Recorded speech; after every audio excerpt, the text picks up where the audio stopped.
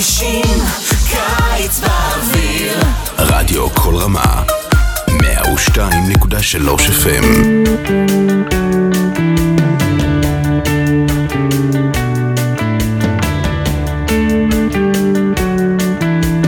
It is really my great pleasure to be here in the studio today. The first visitor and interview of the new week here after Shabbat at Radio Kol Ramah. We're here with Rabbi Mordechai Schwartz. And Rabbi, welcome to our Ulpan at Kol Ramah. It's great to be here. Thank you very much. And of course, Rabbi Schwartz, if anyone listens to Kol Ramah, you'll know he has several podcasts up, Mishnah with Morty, and we always appreciated those great podcasts, and you could see them at kolramah.us. And today we are here with Rabbi Schwartz specifically to discuss a very exciting new book and new project. New book just came out, Rewriting the Talmud. And before we start, I just want to tell a little bit about Rabbi Schwartz. Rabbi is the director of the Bet Midrash up at Jewish Theological Seminary, where he holds an assistant professorship of Talmud and Rabbinics. Welcome. Thank you. It's fantastic to be here. So what's going on? This is so exciting. When you came in and I saw you, I overheard you speaking about a new book just came out. Tell us about it. Sure. This book, this is my new book. It just came out this week. It was put out by an academic publisher that's actually based in Germany. Mohr Siebeck is the name of the publisher, and you can go to their website and you can see the book. I don't think it's quite up on Amazon yet, but it should be there within the next 2 weeks. It's a really exciting piece because I've been working on it for the last 7 years. It actually was based in my dissertation. I mentioned to you the other night that when I finished my dissertation, I thought I'd publish it right away. I sent it to this publisher who accepted it immediately, and I thought, well, I'll get it out within 6 months, just a few revisions. And as soon as I started looking at the project, what I had written, I couldn't help myself. I kind of had to start making revisions, and so now it's 7 years later, and the book is coming out, and it's in its own way, it's certainly still based in the original project, but it's quite different than what the original shape of the project was when I first wrote it. Well, first, so this was a dissertation. This is a dissertation for your rabbinics degree? No, for my doctorate in Talmud and Rabbinics. As part of the requirements for the doctorate at JTS, you have to write an extended piece of original research. And what I discovered as I was actually sort of writing the dissertation was that it was unlike anything I had done before to try and sustain that kind of an argument over the course of several hundred pages is something that I had never done before and was difficult. And then when I started revising it, I realized there were all sorts of things that I had the first time through had neglected to mention, or things that I had sort of over-explained, or things that now I found I disagreed with. And so as I went back through the process, that's the other thing that happened is that, and this is, I guess, something that's fairly typical, which is that each time you go back, you see things that you no longer believe, which is strange. Also, the other thing that's strange in the process of writing anything that's extended, and anyone who's written a large amount knows this, you'll come across passages that you just don't remember writing in the first place, which is a very odd thing. It's very, certainly you've had the experience of rereading something and not remember the process of originally reading it, but you don't realize until you actually try and write something that's quite large that you can forget about something that you've written as well. The process itself is something that I guess I would love to talk about in addition to sort of the content of the book. So you sent this in to the publisher, and they said, we'll take it. That's right. So most people would say, Good. Where do I get the check? Yeah, I know. Well, yeah, no. I said it's sort of a Yetzer Hara, this sort of evil temptation, which sort of pulled me into the process of working on it. Another 6 years really, and then sort of the final process of sort of indexing and so forth. So. Yeah. What can I say other than that I guess that's why we ask for forgiveness on Yom Kippur, right? So rewriting the Talmud. Yeah. So let's start by giving us an overview. Tell us about Sure. the content. What is this about? So there are actually two Talmuds. One which has its roots in the land of Israel, which is we refer to it as the Talmud Yerushalmi.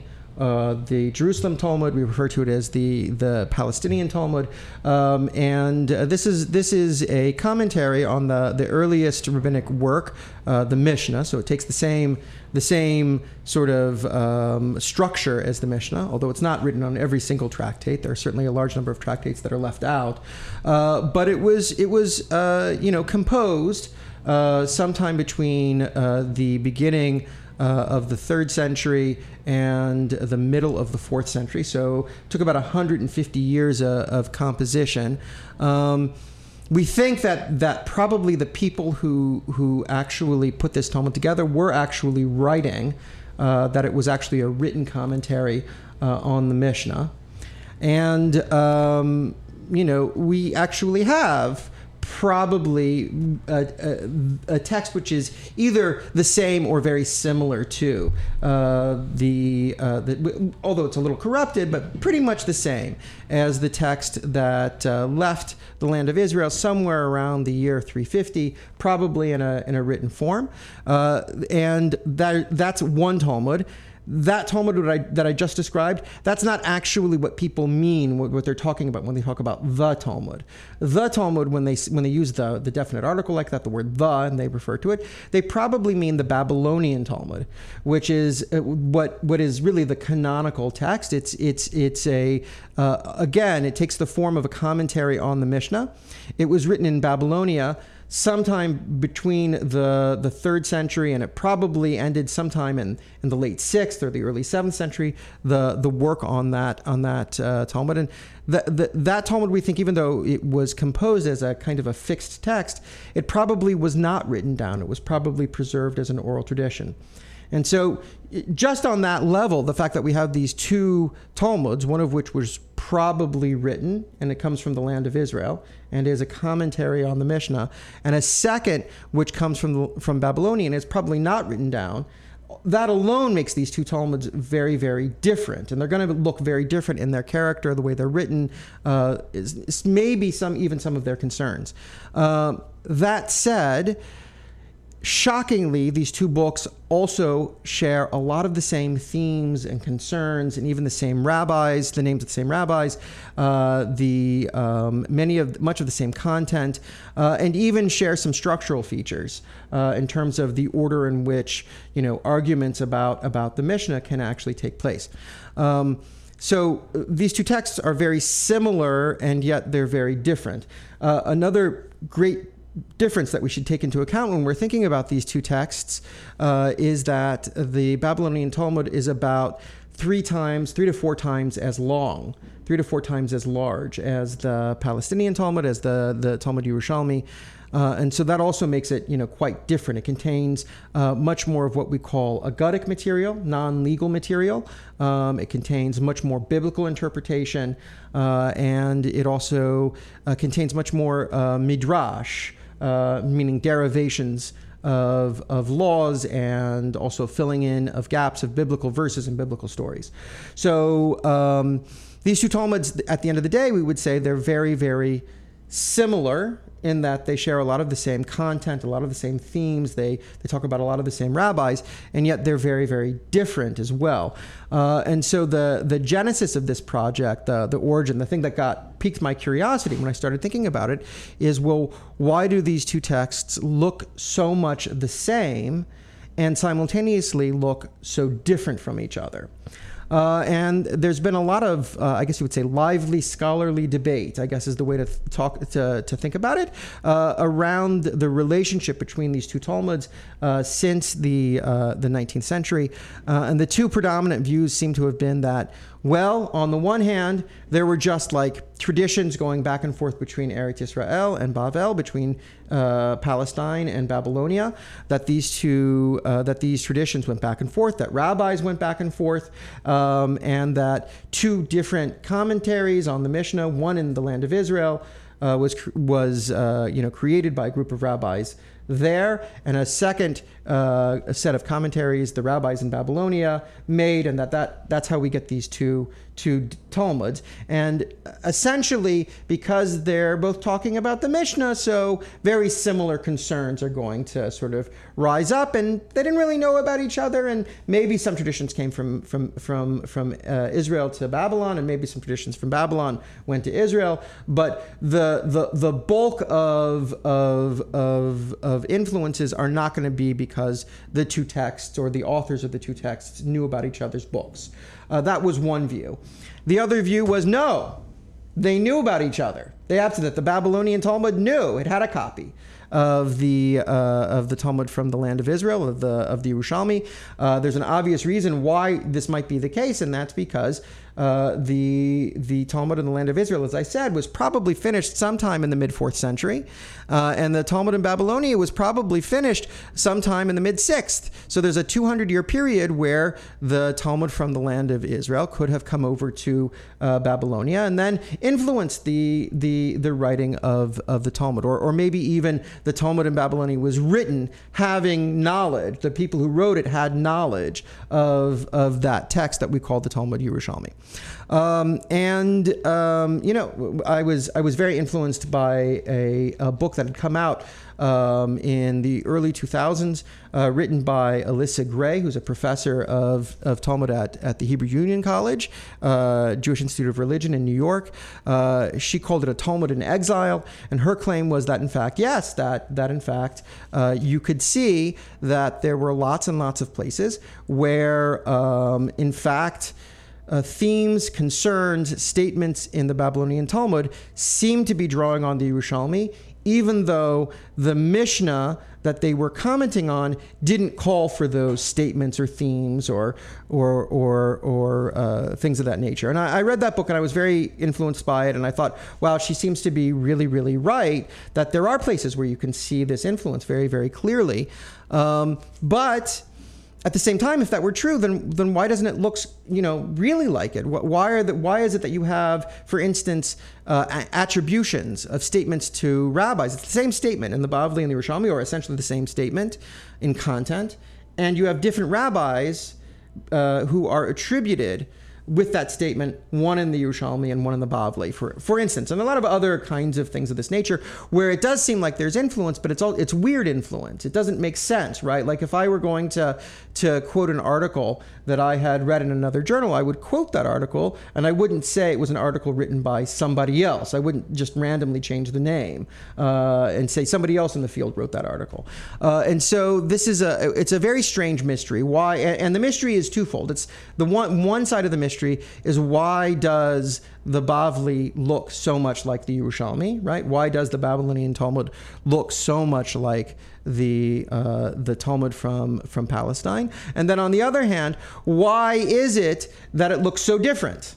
Right? And so this is, I think, the conundrum. I think this is the real problem. And so I was really interested in more than the results, I was interested in what's the dynamic behind the results. Okay, if we see that there's influence, and we also see that the influence is in fact, strong and enduring, but it's also really weird influence. It doesn't seem to make sense as direct influence. It seems to be like, some bizarro text that's like halfway between the Bavli and the Yerushalmi influencing each one. So that is one theory, right? People talk about the possibility of a third text, of a third Talmud that may have existed at some point, which had influence on both of them. I'm not a big fan of making up texts that don't exist.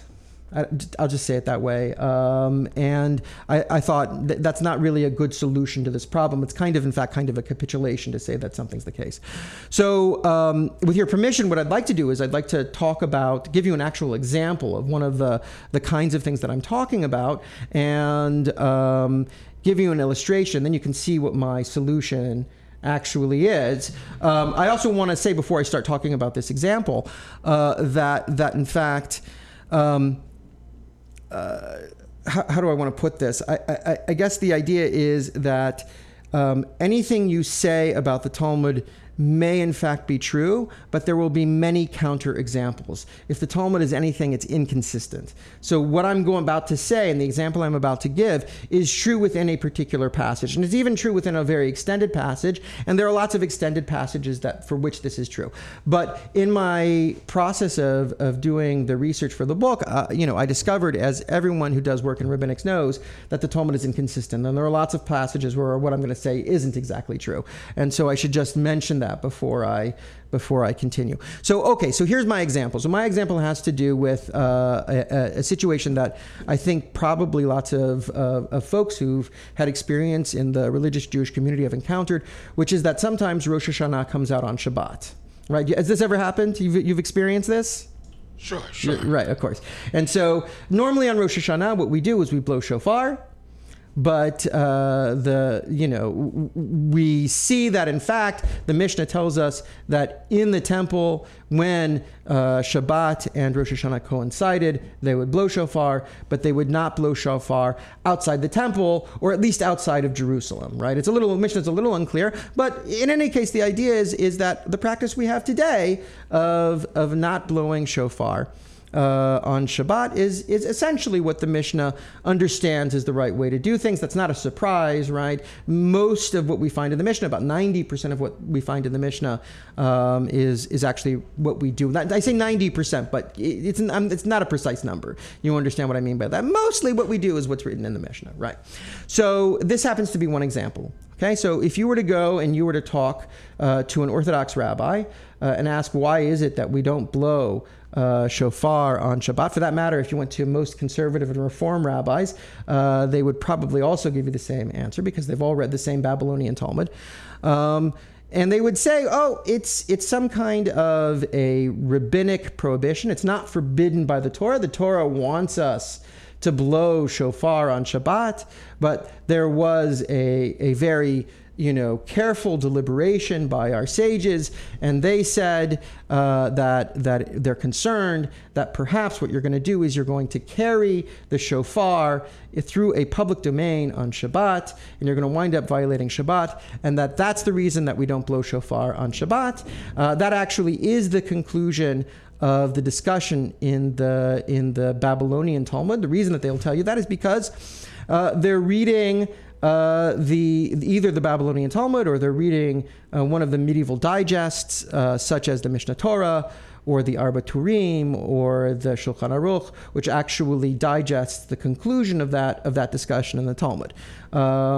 Which, that's, how rabbinic tradition worked in the Middle Ages and how it works in the contemporary period as well. But of course, the fact that I'm giving you this example means it's much more complicated than that. And in fact, what we see is a fascinating development. When we look at the Talmud Yerushalmi, we discover there that there is a tradition which assumes that, in fact, the Torah prohibits the blowing of shofar on Shabbat.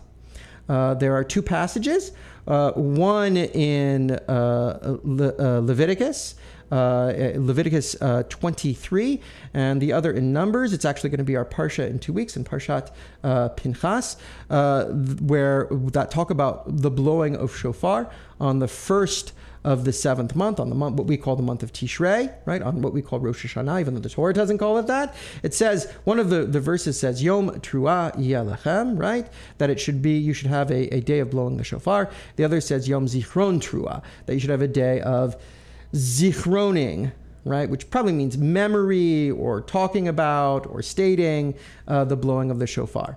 And so the tradition in the Yerushalmi says, oh, what does that mean? Why is it that we have these two verses? One verse is talking about a weekday in which you actually blow it. The other verse is talking about Shabbat when you don't blow it. And so very clearly it's based on biblical verses there. And the passage goes on to make it abundantly clear that as far as the thrust of the Yerushalmi is concerned, blowing shofar on Shabbat is forbidden by the Torah. Doesn't say why, right? It just says it's forbidden to do so. If I were to try and understand in context what's going on, looking at other texts, I would probably say the issue was noise. That the Yerushalmi thinks that making loud noises on Shabbat is forbidden. Not to say anything about Shirah here, but yes, as far as the Talmud Yerushalmi would think, probably what we do in terms of Shirah here, they would probably say is a forbidden activity. I'm not sure if that's the death of fun or not, but nonetheless, that is probably what would be going on. For anyone who's been here with the singing and the banging and the jumping on the tables, well, it's Shabbat Ramah style. Exactly right. So. Apparently in Babel, they in Babylonia, they also did not like the idea that noise was prohibited on Shabbat. We see this in a number of places where they don't like the idea that somehow the process of singing or dancing is problematic. They do admit it in a couple of places because the tradition from the land of Israel is that dancing and singing and clapping and all of those things, singing loudly, are probably prohibited on Shabbat. The Babylonian Talmud doesn't like that idea and kind of poo-poos it in a couple of places, not completely, but yeah, it frowns upon the idea. So I think the Babylonian Talmud would be much more approving of the process of Shirah here in Camp Ramah. One of the fascinating things, though, is that we see when we look at the passage in the Babylonian Talmud about blowing shofar on Shabbat is that they first, or the way the passage is set up, they first bring a tradition from the land of Israel that is from two more or less unknown Palestinian rabbis that presents this tradition.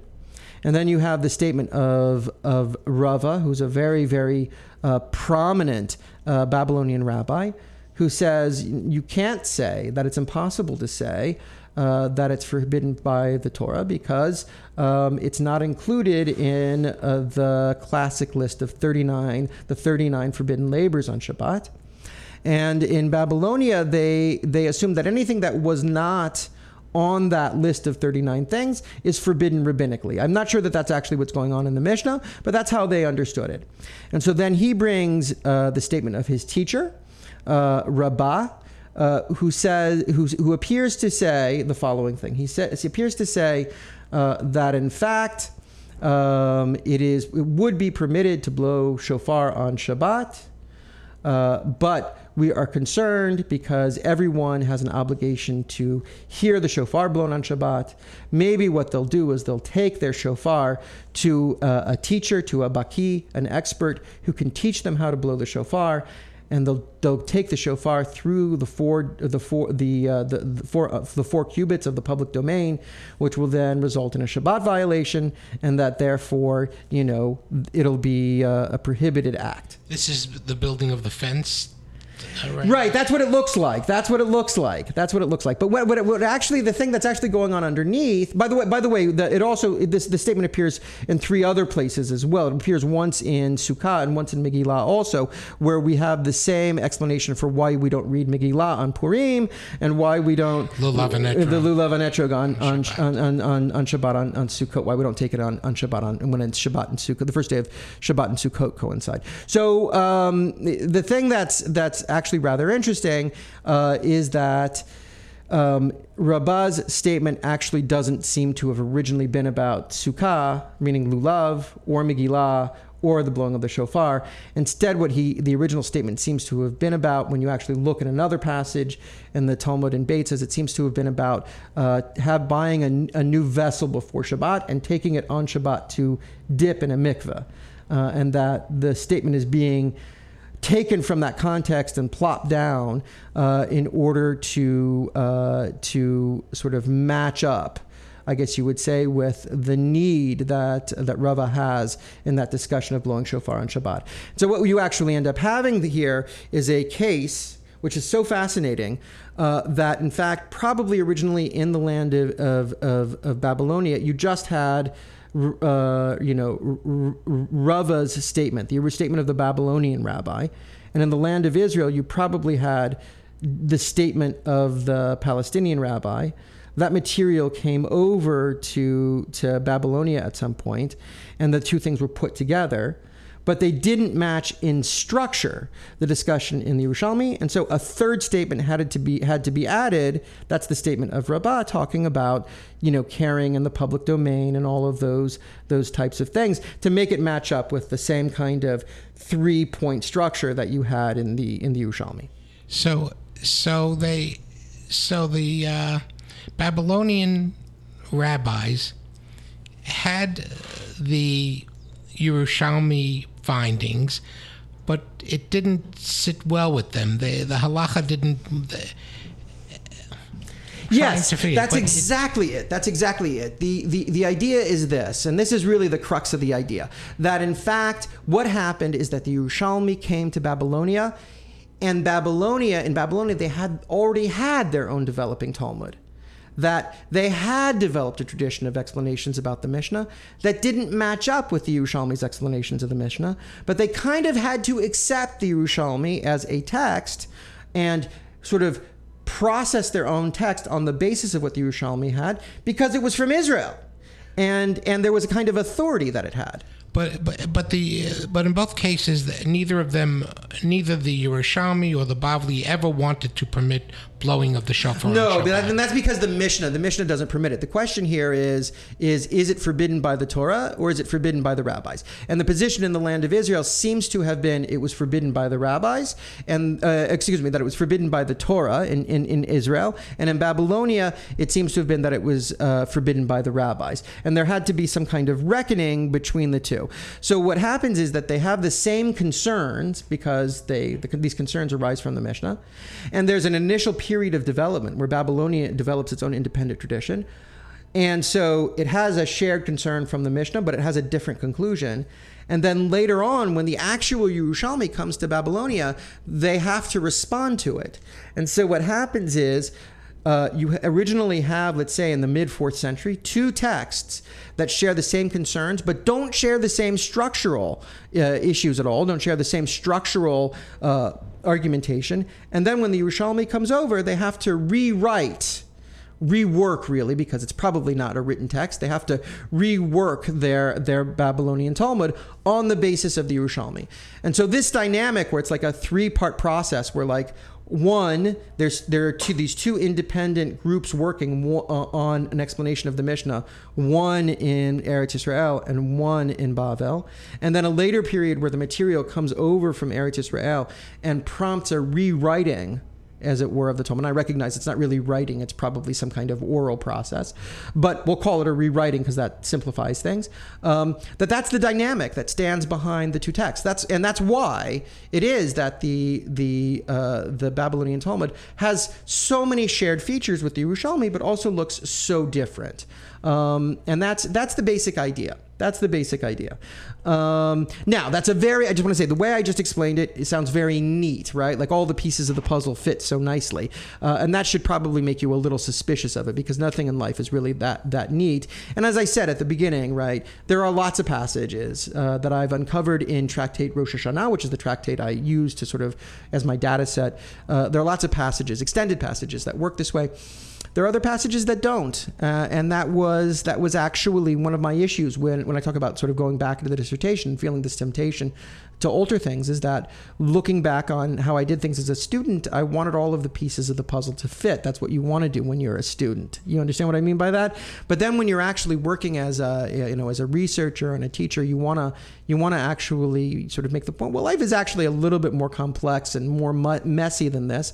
And so I wanted to include all those reservations, let's say, and to show, and also I'm emphasizing the passages that work the way I'm claiming to, but I also want to show the passages that don't work the way I'm claiming that they work. You also have a certain I certainly understand that feeling as a student. It's important that it all fits together, but you have more confidence as a scholar with a more veteran scholar. You can say, all right, it doesn't fit here or it doesn't fit there, and still have a hypothesis that you. Yeah, no, I think that's exactly right. I think that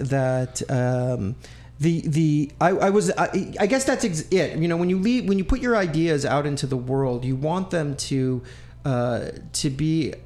represent how you really feel about how the world works. I think I had, life experiences, a variety of different kinds of life experiences after I finished writing the dissertation that changed my attitude about the world, that I thought the world was kind of a place in which everything fit and made sense, and that's how I felt when I was young. And as I got older, I realized, well, there are lots of actual, messes that abound in the world. Why should our tradition ignore? Why should I ignore the fact that, things mostly work one way, right? That I'm confident that things mostly work one way, but they also work in this very messy way too. There's chaos that's underneath a lot of this order as well. So that is, I can't tell how much I appreciate this explanation of a very, I'm sure, painstaking work and Yasher Koach.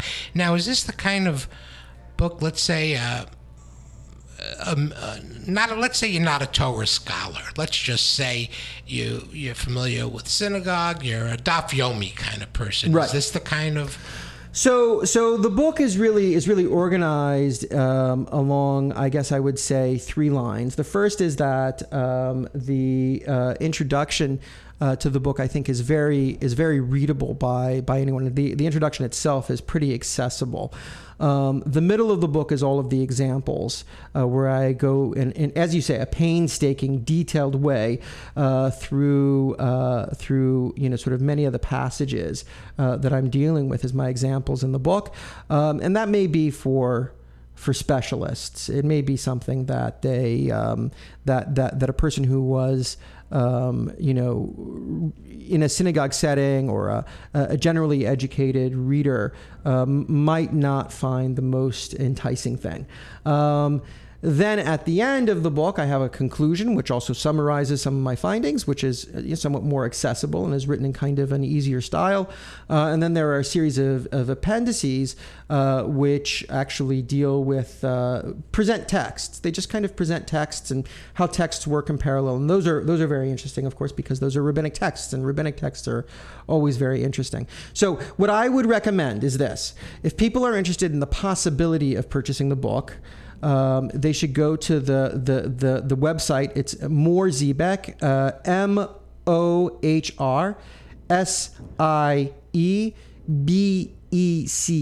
Mohr Siebeck. That's the German pronunciation. Go to their website. Look for the book. They have a table of contents and a reading sample, which is the bulk of the introduction, up on the website. You can take a look at it. You can read through the introduction, and if it's something that you find enticing or interesting, you should go ahead and read the book. That's what I would suggest. That said, the book is €90, so that's about $110, I think, something like that. I would recommend getting it out of the library. Go to your and in fact, this book is going to be my sales are going to come mostly from library purchases. And so what you should do, if you're interested, is you should go to your local library, either an academic library or a public library, and say to them, hey, I think that this book is something that you should really order. You should really own this book. Can you please go ahead and order it?